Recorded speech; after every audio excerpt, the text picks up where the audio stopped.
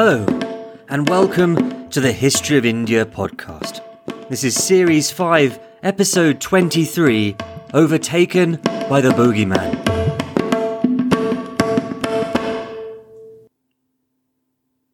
The Bogeyman is coming for you. The goblin, the sandman, the creature crawling in the night.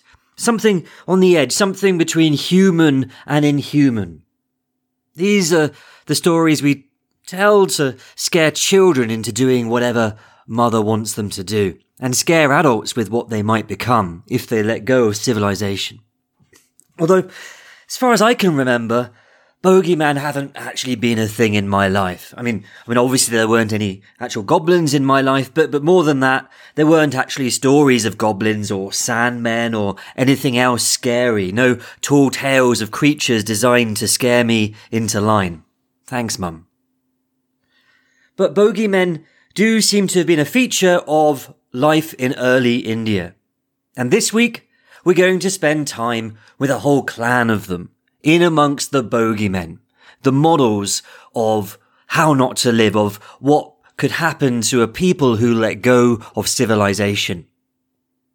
Only these ancient Indian bogeymen, they weren't just stories, they were real human beings. And even better, after a millennia of silence in the 10th century, we actually hear from them. And by some stroke of miraculous luck, this episode's set in the 10th century, so we're going to get a chance to hear the stories of the bogeymen and then hear from the bogeymen themselves.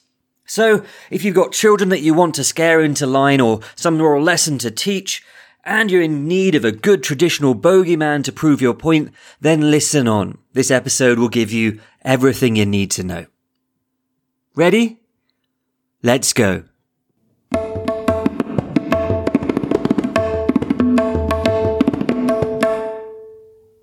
The Cambodjas of the ancient past were monsters. By the way, specifically talking about how ancient people perceive them. There are a bunch of people going around today with the name Cambodge. Really cool name. We'll talk about it later. Okay. The Cambodjas of the ancient past were monsters. At least in the sense that they were a mixture of different things. They lived right on the edge of the Indian world in more ways than one. They had one foot inside Indian cultural life, right? They counted as amongst the 16 great houses of ancient India, the Mahajanapadas. They ruled North India when history began. So they're alongside these other houses, and most of these houses became great names of ancient India. Right? And they built the early great cities of India, and they were guests to Buddha and Mahavir and people like that. But of all of the 16 great houses, the Cambodjas, they were the most remote. They lived far off to the west, beyond the hills of Gandhara, in the mountains at the extreme end of modern Pakistan, or maybe beyond that. So their other foot was firmly outside of Indian cultural life. Although they're one of the 16 great houses, in language and in custom, they were foreigners, they were outsiders, they were barbarians. They went around with this mlecha language, mlech, right? Quite different to anything spoken by a civilized North Indian. And it wasn't just that they were like other mlecha barbarian people. Actually, amongst the mlecha people, three of those groups of mlechas were picked out as the worst, right? The most frightful, the most pitiless amongst the mlechas. And those three were the Greeks, the Chinese, and the Cambodjas. So these are really thought of as monstrous, as scary, as a weird mix of normal Indian cultural life and something not only barbarian, but extremely barbarian. How had the Cambodjas been created? Well, some said that they'd once been proper civilized folk, right? Kshatriyas, upper caste guys. But that they had been barred from the proper rituals, or they'd stopped listening to Brahmins, and that had dropped them from that high caste status, and they'd become savages. And indeed, the law books seem to agree that if the Cambodges fit anywhere in the caste system, they fit in the lowest caste. They're no longer upper caste if they ever were. And they're going to have to be confined to the edge of any village that they happen to be lived in, and all of the stuff that comes with being low caste. It changes in different periods in history, of course. Others said that no, the Cambodges weren't Kshatriyas. Instead, they came from the gift cow, from Nandi. She roared and she created the Cambodges along with some of the other Mlecha peoples. Anyway, they lived out there beyond the western limits of India. And they lived lives of barbarity. It said that they shaved their heads completely, but that they let their beards grow unkempt, flowing down, a bit like Bruce Willis who's let himself go. It said their skin was the colour of the rays of the sun, which I think means yellow. It said that they lived in a slave society, that everyone was either a slave or a master. And in many ways, they were the picture of everything that can go wrong with a society. Life there was nasty, brutish, and short, or so go the stories. And they're useful stories. They're something that can be wheeled on stage during all sorts of arguments when you're making a moral point. Actually, let's see this story in use. Let's hear a few examples of the Cambodia bogeyman being wheeled on. So here's a Buddhist text using the Cambodia as the epitome of evil. It's in an argument against the existence of God, or at least against the existence of an all-powerful creator God, a version of what keen philosophy students call the problem of evil. And here's the passage. It goes like this. Why does not Brahma set his creatures right? If his wide power no limits can restrain, why is his hand so rarely spread to bless? Why are his creatures all condemned to pain? Why does he not to all give happiness? Why do fraud, lies, and ignorance prevail? Why triumphs falsehood, truth and justice fail? I count your Brahma among the unjust, who made a world in which to shelter wrong. Those men are counted pure who only kill frogs, worms, bees, snakes, or insects as they will. These are your savage customs which I hate, such as Cambodia hordes might emulate. This doesn't really have anything to do with reality, not the bit about Cambodians anyway. What you think about the problem of evil, that's up to you. Saying that Cambodians are these guys who eat frogs, worms, bees, snakes, or insects. Eating bees seems to me pretty impractical. Worms I can personally vouch for being pretty not nice, pretty unpalatable. I made mistakes as a child. Don't try it at home, kids. What about the rest? The insect, the snake, the frog, well, eating them is possible, but I think it's unlikely for people living where the Cambodians were living, right? Both in India and even more in Iran, right next to the Cambodia homeland, eating insects, frogs and snakes was considered a pretty terrible thing to do.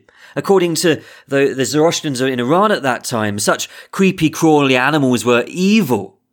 In ancient times, such people even kept a special snake-killing tool, not to eat the snakes, but just so that they could kill off the evil. These were definitely dirty, definitely things you didn't eat. And into modern period, actually, there was a yearly festival where everyone went for a day killing these kind of creepy crawlies. So if the Cambodians really ate these things, they were going against the major traditions in their region. Probably no frog's legs for these fellows. Okay, here's another example of the bogeyman being wheeled on. This one, it's an argument against caste, comparing people who think that they are better than anyone else to those filthy Cambodians and Greeks with their slaving ways. It goes like this. Still, the Brahmins think Brahmins are the superior caste, the sons and offsprings of Brahma, born of his mouth, born of Brahma, created by Brahma, heirs of Brahma. What do you think, Asalanya? Have you heard that in Yona, that's Greece, and Cambodia, and other outlying countries, there are only two castes, masters and slaves, and that having been a master of one can become a slave, and that having been a slave one can become a master? Yes, Master Gautama. So what strength is there, Asalanya? What assurance when the Brahmins say Brahmins are the superior caste, the sons and offsprings of Brahma, born of his mouth, born of Brahma, created by Brahma, heirs of Brahma? And that cuts the argument a bit short, that the point's supposed to be that this isn't inevitable, it's not kind of hard written into the rules of the universe. That's an argument, might leave something to be desired, but our point is that saying someone is like a Cambodia is automatically enough to show that they are in the wrong, at least as far as this passage goes. Was there any truth to the claim that Cambodians practiced slavery but didn't practice caste? Well, yeah, maybe. I mean, slavery was pretty common pretty much everywhere around there, and common even in India itself. More on that in a special episode next week. One last example of the bogeyman being wheeled on. This one, maybe the silliest of them all. This is one from the Buddhist tales again, the Jataka tales. All of these examples from the Buddhist texts, curiously. There's a reason for that, actually, but we're not gonna chat about that. Anyway, here's one of the tales reminding us, as they sometimes do, that women are unspeakably evil. And it goes like this. How often is a woman's mind like a shifty monkey's found? Or like the shade cast by a tree on height or depth around? How changeful too the purpose lodged within a woman's breast, like tire of wheel revolving swift without pause or rest. Whene'er, with due reflection they look round and see their way to captivate some man of wealth and make of him their prey. Such simpletons with words so soft and smooth they captive lead, ere, as Cambodian groom with herbs will catch the fiercest steed. But if when looking round with care they fail to see their way to get possession of his wealth and make of him their prey, they drive him off as one that now has reached the furthest shore and cuts adrift the ferry boat he needeth nevermore. Like fierce devouring flame they hold him fast in their embrace, or sweep him off like stream in flood that hurries on apace. They court a man they hate as much as one they adore, e'en as a ship that hugs alike the near and further shore. They not to one or two belong, like open stalls they are, one might as soon catch wind with net as women held in sway. It goes on. Cynical reader might think that this is a monk who's got not much to do with women trying to persuade men not to have much to do with women, but whatever you think of the passage, the way that they talk about the Cambodians is quite interesting, right? Cambodians aren't just a bogeyman. They're not just a symbol of evil. It's said that they're people who catch horses, and actually if you go to the original, this translation's a bit of an old one, a bit funny, we get a bit more detail. It says that Cambodians take some pondweed, they soak it with honey, combining it with some other passages, I think. So you've got this pondweed, you've got it soaked in honey, then you place it in this sort of caged area. And then the Cambodians would wait for a wild horse, a strong one, to come in for a quick bite to eat, and then they would catch the horse. And here, maybe for the first time, we're hitting up against the real people behind the bogeyman image. Not that this is necessarily a very effective way of catching wild horses. I don't know if it would work. I mean, I know horses like honey, so maybe it would work. But in any case, the real Cambodians would probably know if it would work, because the bit about Cambodians being horse masters, that's real. And that's the main thing they were known for. They had the finest war horses that could be had anywhere in the Indian world. And as we found in earlier episodes, India was often short of good war horses, strong enough to support your weight or pull a big chariot, fast enough to ride into battle. That sort of war horse only really came from the region where the Cambodians had their homeland.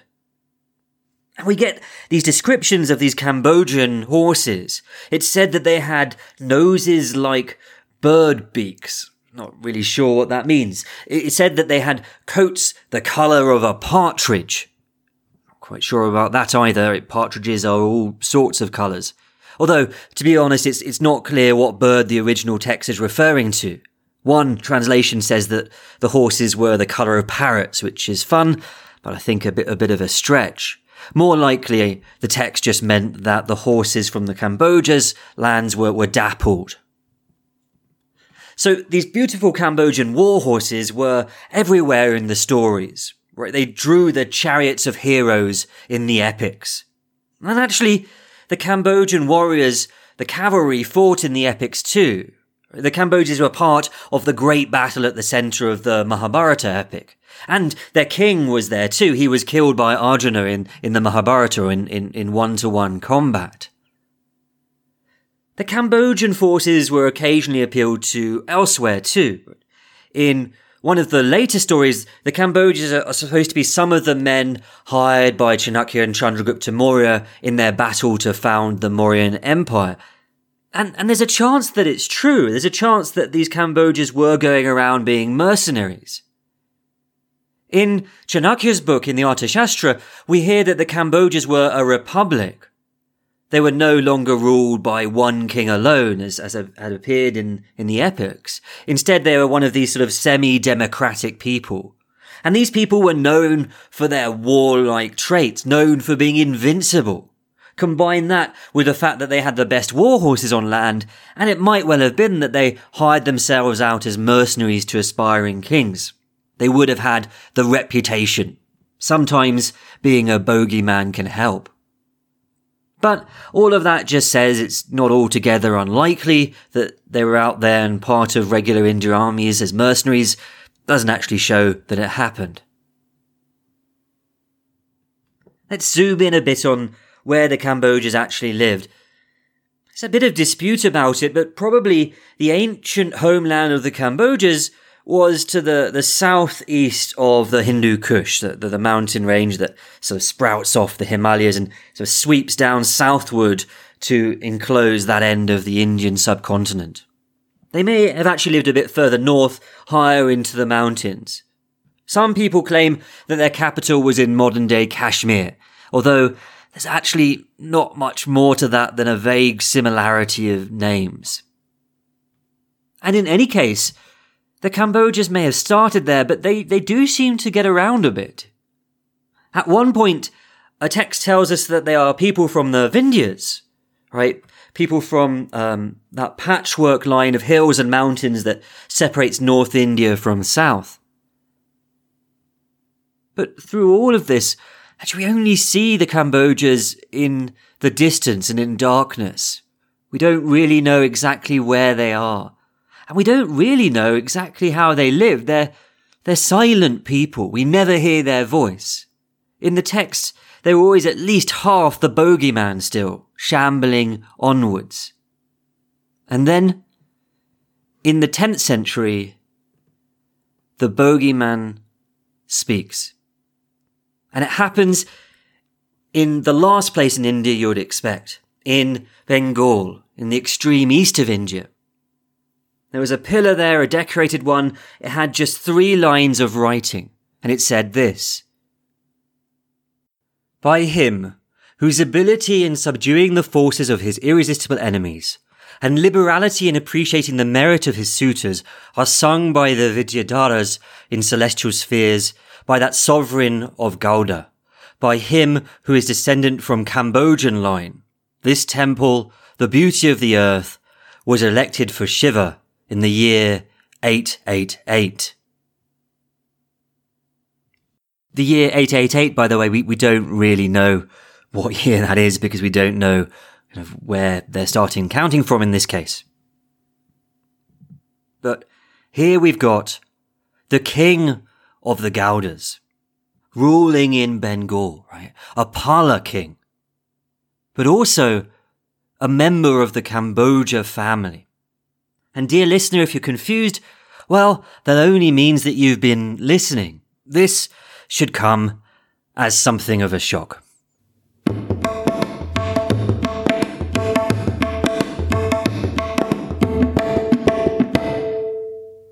The Pala emperors had ruled over the east of India for more than 100 years. ruling over Bihar and Bengal. And as we've heard in this series, they often ruled much more than that. We've heard how they fought on and off with their mortal enemies, the Pratihara emperors of the West. They lost more often than they won in that battle, but they took advantage of every opportunity. Here's a very quick recap of the Pala Empire. Emperor Dharmapala had been the first to really establish the kingdom as an empire. He ruled all the way up to the imperial city, where he installed his puppet king. And he was followed by his son, Emperor Devapala, equally powerful, maybe even more so. He ruled the north of India with a firm grip until the middle of the 9th century. And then, well, after that, the empire gently goes to seed. The emperors who came immediately next seem to have got into a bit of squabble about succession. As usual, if that's true, then there was a cover-up, and we can only guess based on the fact that emperors had very short rules and their brothers took over instead of their sons. But after this brief period of confusion, things quietened down a bit, and by the middle of the 9th century, the Pala Empire was being ruled clearly by one man, Vigrahapala. Now, Vigrahapala was a religious man. Like all his forefathers, he was a Buddhist, though he was one who took part in quite a few ceremonies, as his advisors instructed him to. And he was so religious that he doesn't seem to have actually done anything much for the country, or at least so historians sometimes say. No inscriptions have actually come down to us from his time. He abdicated his throne, left the empire to his son, and went off to join the religious life, to be a monk. His son, the new emperor, was called Narayanapala. By this time, the Pala Empire had shrunk a fair amount, although he still seems to have inherited much of Bihar and West Bengal, so most of East India. And a good chunk of Northeast India too, most likely. So he's still a major player on the world stage. But Narayanapala, like his father, was a religious man and doesn't seem to have got into fighting too much. Actually, let's just pause the recap for a moment. Can we have a quick chat about this idea of pacifist kings? It's actually pretty common when you read ancient Indian history to hear about them. And almost always these pacifist kings are Buddhists. That's an idea that goes all the way back to the greatest pacifist king of Indian history, Ashoka the Great, though his pacifism is actually rather exaggerated nowadays, I think. In fact, the pacifist tendencies of most Buddhist kings seem to be pretty exaggerated. I remember once reading an academic paper, I forget if I've mentioned it before. The paper was examining whether Buddhist societies were less violent than non-Buddhist ones. And it actually looked at the historical evidence for that, and it found no good evidence that Buddhist societies were less violent. But it proceeded to try and explain why Buddhist societies were less violent anyway. Well, if you think that Buddhist kings are the pacifists, well, Narayanapala bucks the trend. His whole family had been Buddhist, all of the Pala emperors, all the way back to the beginning. I mean, the dynasty's seal was packed with Buddhist imagery. It was two deer facing towards a chakra, symbolizing the message of Buddha. But although Narayanapala's entire family had been Buddhist and he was head of what was a fairly Buddhist empire, he himself was not a Buddhist. He was a devotee of Shiva. He continued to sponsor Buddhist communities, but he also poured his money into Shaivite temples. He constructed one which, according to a text, was 1,000 stories high and very roomy. It says something, I think, about the religious life in East India at this time, that an emperor could abdicate to a Buddhist, become a Buddhist monk, and leave the empire to his devoutly Shaivite son. And before we go back to the story, there's another thing about these supposed pacifist kings. They're usually thought to not only be Buddhist, which I don't think is right, they're also assumed to be rather bad kings. Many a history book implies that some peaceful king was the cause of the downfall of their empire, that by not waging war and pushing back the boundaries of the empire, it must be that they were the cause of its collapse. In fact, that's a move an influence that's made so often it's become casual, something which books just mention in a sentence as if it's obvious, as if it doesn't need any further justification. But more often than not, I'm not convinced. And I'm not convinced in this case. People seem to say sometimes that the Pala Empire collapsed because of these really rather peaceful emperors. And it's true that the Pala Empire did stop expanding and started shrinking a bit, most likely.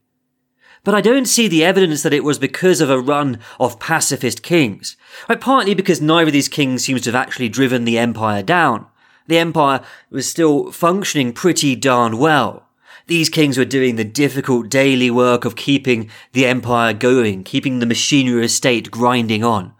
And if they left us no glorious reports of battles and lands conquered, and if we take that to be a sign that they were weak emperors, poor rulers, well, maybe that tells us more about us than it does about them. Anyway, rant over, sorry. Back to the Palas and the Cambodjas. The pillar of the Cambodia king of Gauda is the first time we hear from the Cambodjas themselves, as far as we can work out. And the king doesn't actually give his name, but we do know the names of the other kings in this line because we have another record from them. It's a copper plate, it's double-sided with the Buddhist seal fixed on top. It's written in this fairly clean Sanskrit, no mlecha language. The record claims to have been written by a Cambodia king, and this time it's got names. King Rajapala and his wife Bhagyadevi.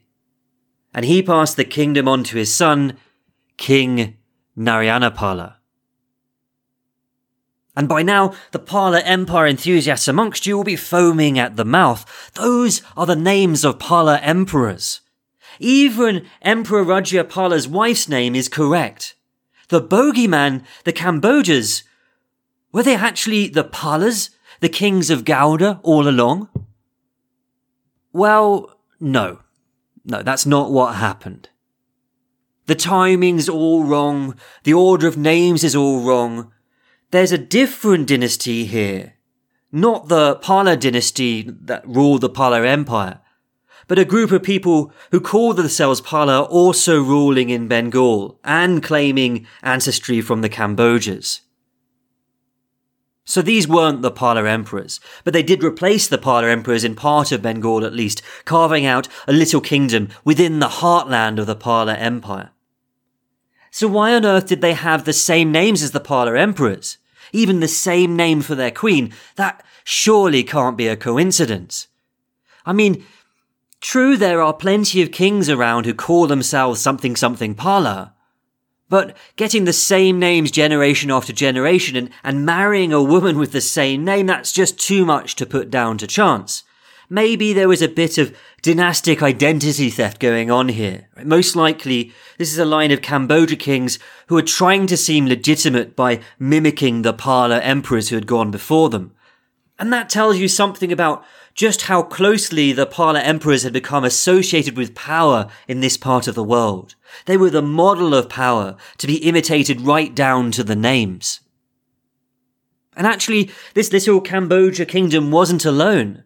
There were other kingdoms emerging, pushing through, emerging into the heartlands of the old Pala Empire, laying down roots there, and thriving by imitating the Pala emperors who came before. On the very edge of India, out beyond the huge delta where the Ganga and Brahmaputra rivers roll at last into sea, there's this line of small hills, and beyond them, parallel to them, taller hills. And these lines of hills rise until they become the mountain range that splits off the Indian subcontinent from Myanmar. And there was a man called Trilokya Chandra, which means the moon of the three worlds, or something like that. And he was setting up a kingdom. He was very much the new king on the block. His family came from a place called Rohitagiri, which might mean something like Red Hill. And probably it was somewhere not too far away from the eastern edge of India. Probably old moon of the three worlds was not setting up a kingdom too far from his ancestral homeland. He wasn't a big-time player. He wasn't building things that spanned across East India.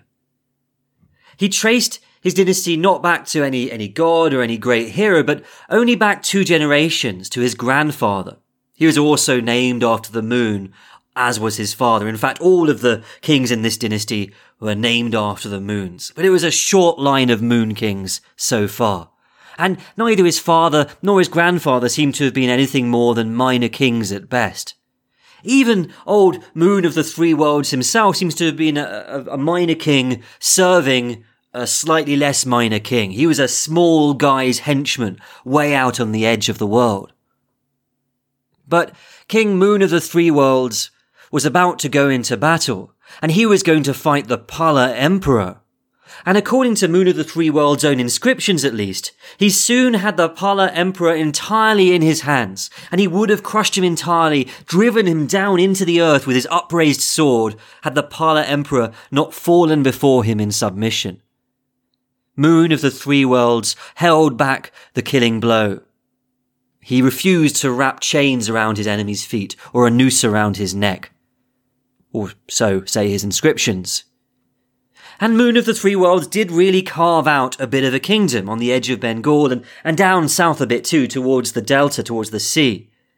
He carved out enough land and gained enough power to found a dynasty of moon kings.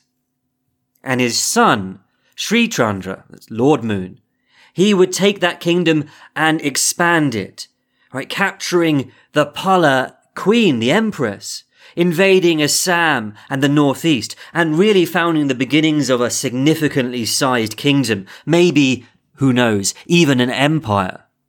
And these guys, the Moon Kings, the Chandra dynasty, they're, just like the Cambodians, they're imitating the Palas who they're beating back. At the top of every Pala inscription, there's this Buddhist seal. We talked about it a bit earlier. You got the 2 deer facing towards the wheel, and then I think the name of the emperor is almost always underneath that. Well, if you go and you look at any of the inscriptions of the Chandra dynasty, of the Moon Kings, you look at the top, and right there, it's the same seal. It's the same thing, 2 deer facing towards the chakra, the Buddhist symbol. And below that, the name of the emperor or the king, although, of course, in this case, it's not the Pala emperor, it's the Chandra king. In fact, the only real difference is that the seals of the Palas were sort of round, whereas the seals of the Chandra dynasty have a sort of pokey bit on top. But other than that, it's pretty much an exact copy. Once again, you got a small kingdom pushing through in the Pala Empire's heartlands and borrowing some of the trappings of the Pala Emperor, imitating them while stealing their power. So the picture is that the Pala Empire, once so powerful, was losing ground even in its heartland, that these small kingdoms were growing in power and dominance, doing the unthinkable, beating the old empire in battle even. But the story of the Pala Empire doesn't end there. It isn't over yet. The Pala Empire will strike back. It will turn the corner against these small kingdoms, and it will once again become the centre for political power in North India. And that's a story for another episode. Indeed, that's a story for another season altogether. Before we go, let's catch up on what happened to the Cambodians. There's a rumour that they went to Southeast Asia. The story goes that there was a king of Delhi who got into a fight with one of his sons, and the prince left the kingdom in shame. In fact, he left India altogether. By and by, he arrived in Southeast Asia, and there he drove out the local ruler and married a Naga woman. This is the legendary snake creature. His new father-in-law did him a solid favour, and he drunk up a huge chunk of the ocean, and this exposed a new land for the prince to start a new country in, one that came to be called Cambodia. Cambodia Cambodia. That's how the story goes, although it's probably not got too much behind it other than a similarity between names again. Actually, it's not even clear that the Cambodians of early medieval Bengal had anything to do with the horse folk who lived in the mountains beyond the outer edge of India. Some historians think that the guys in Bengal were just people from Tibet who had picked up that ancient and fearful name Cambodia when they came down from the Himalayas. And there's a bit of evidence for that. In India today, there are plenty of people around with the surname Cambodge or Cambodge, which, let's face it, is pretty darn badass. Some of the modern Cambodge folk trace their history back to Cambodia through the Cambodias of Bengal, all the way back to the Cambodia Mahajanapada of the northwest. It seems, as far as I can tell, that many historians tend to think of the evidence being against those claims, against tracing the history in that thread. Or at least they think that these claims require a bit more support. Whether that's the case, I leave it up to you to decide.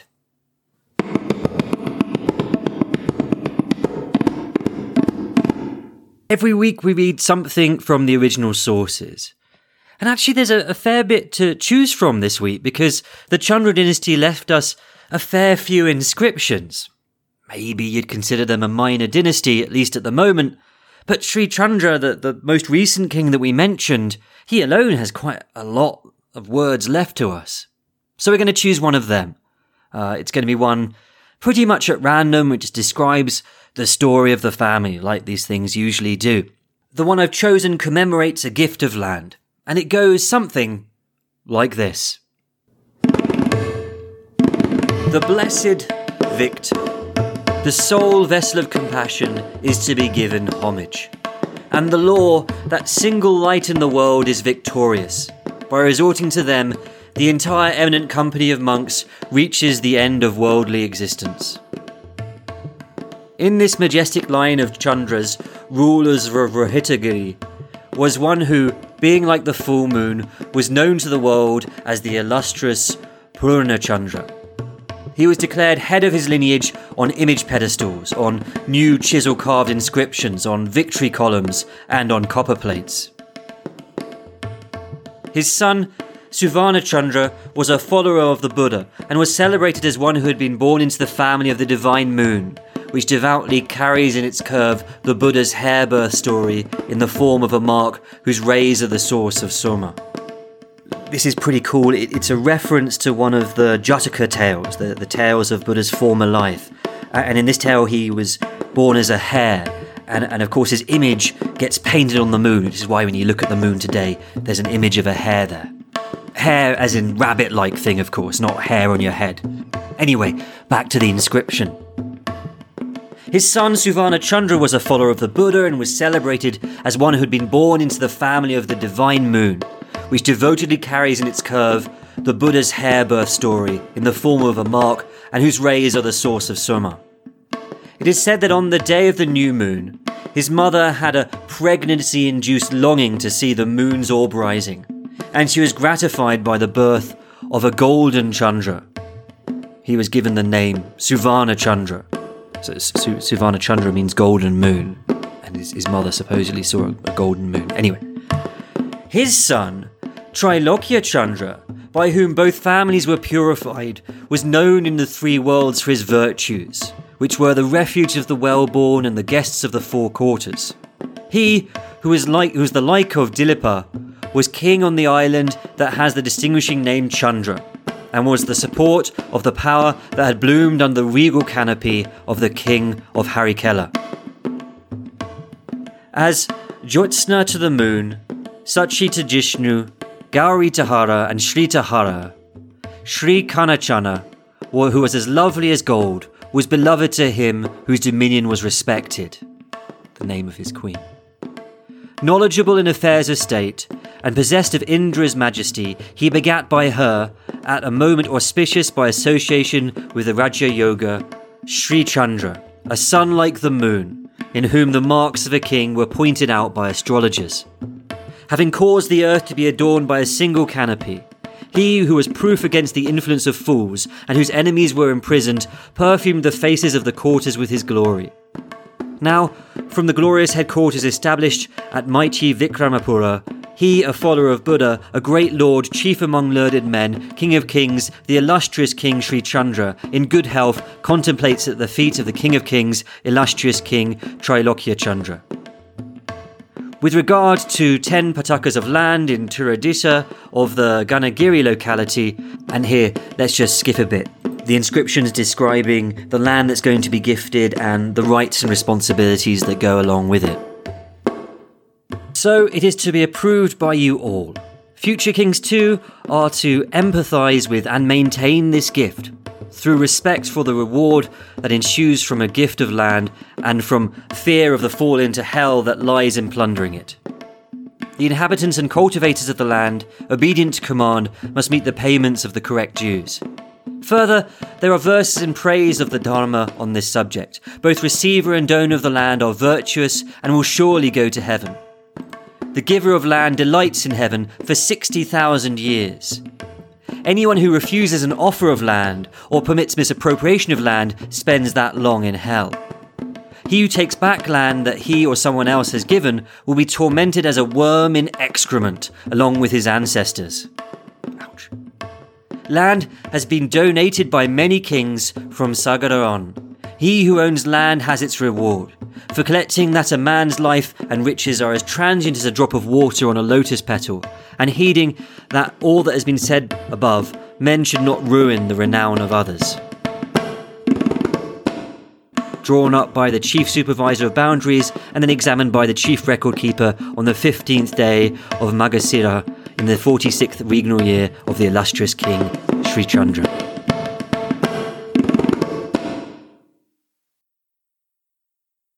And that's it for this episode. In fact, that's it for the regular part of this season. It's been a long season. We've had more regular episodes than in any of the other seasons, by far. For those who have been following along as the episodes come out, you might have noticed there were a couple of big gaps in the season too. In a couple of cases, it was more than a month between episodes, but we're back now to every week, which is good news. And over the coming weeks, we're going to be releasing a bunch of special episodes. We're going to be doing a special episode on slaves that's coming up next. There are other ones on courtesans, on poets and polyandrists and much more. We're going to have a substantial mini-series on the Empire of the South, the Rashtrakutas. Really looking forward to that one. Another one on some of the Chaulokyas.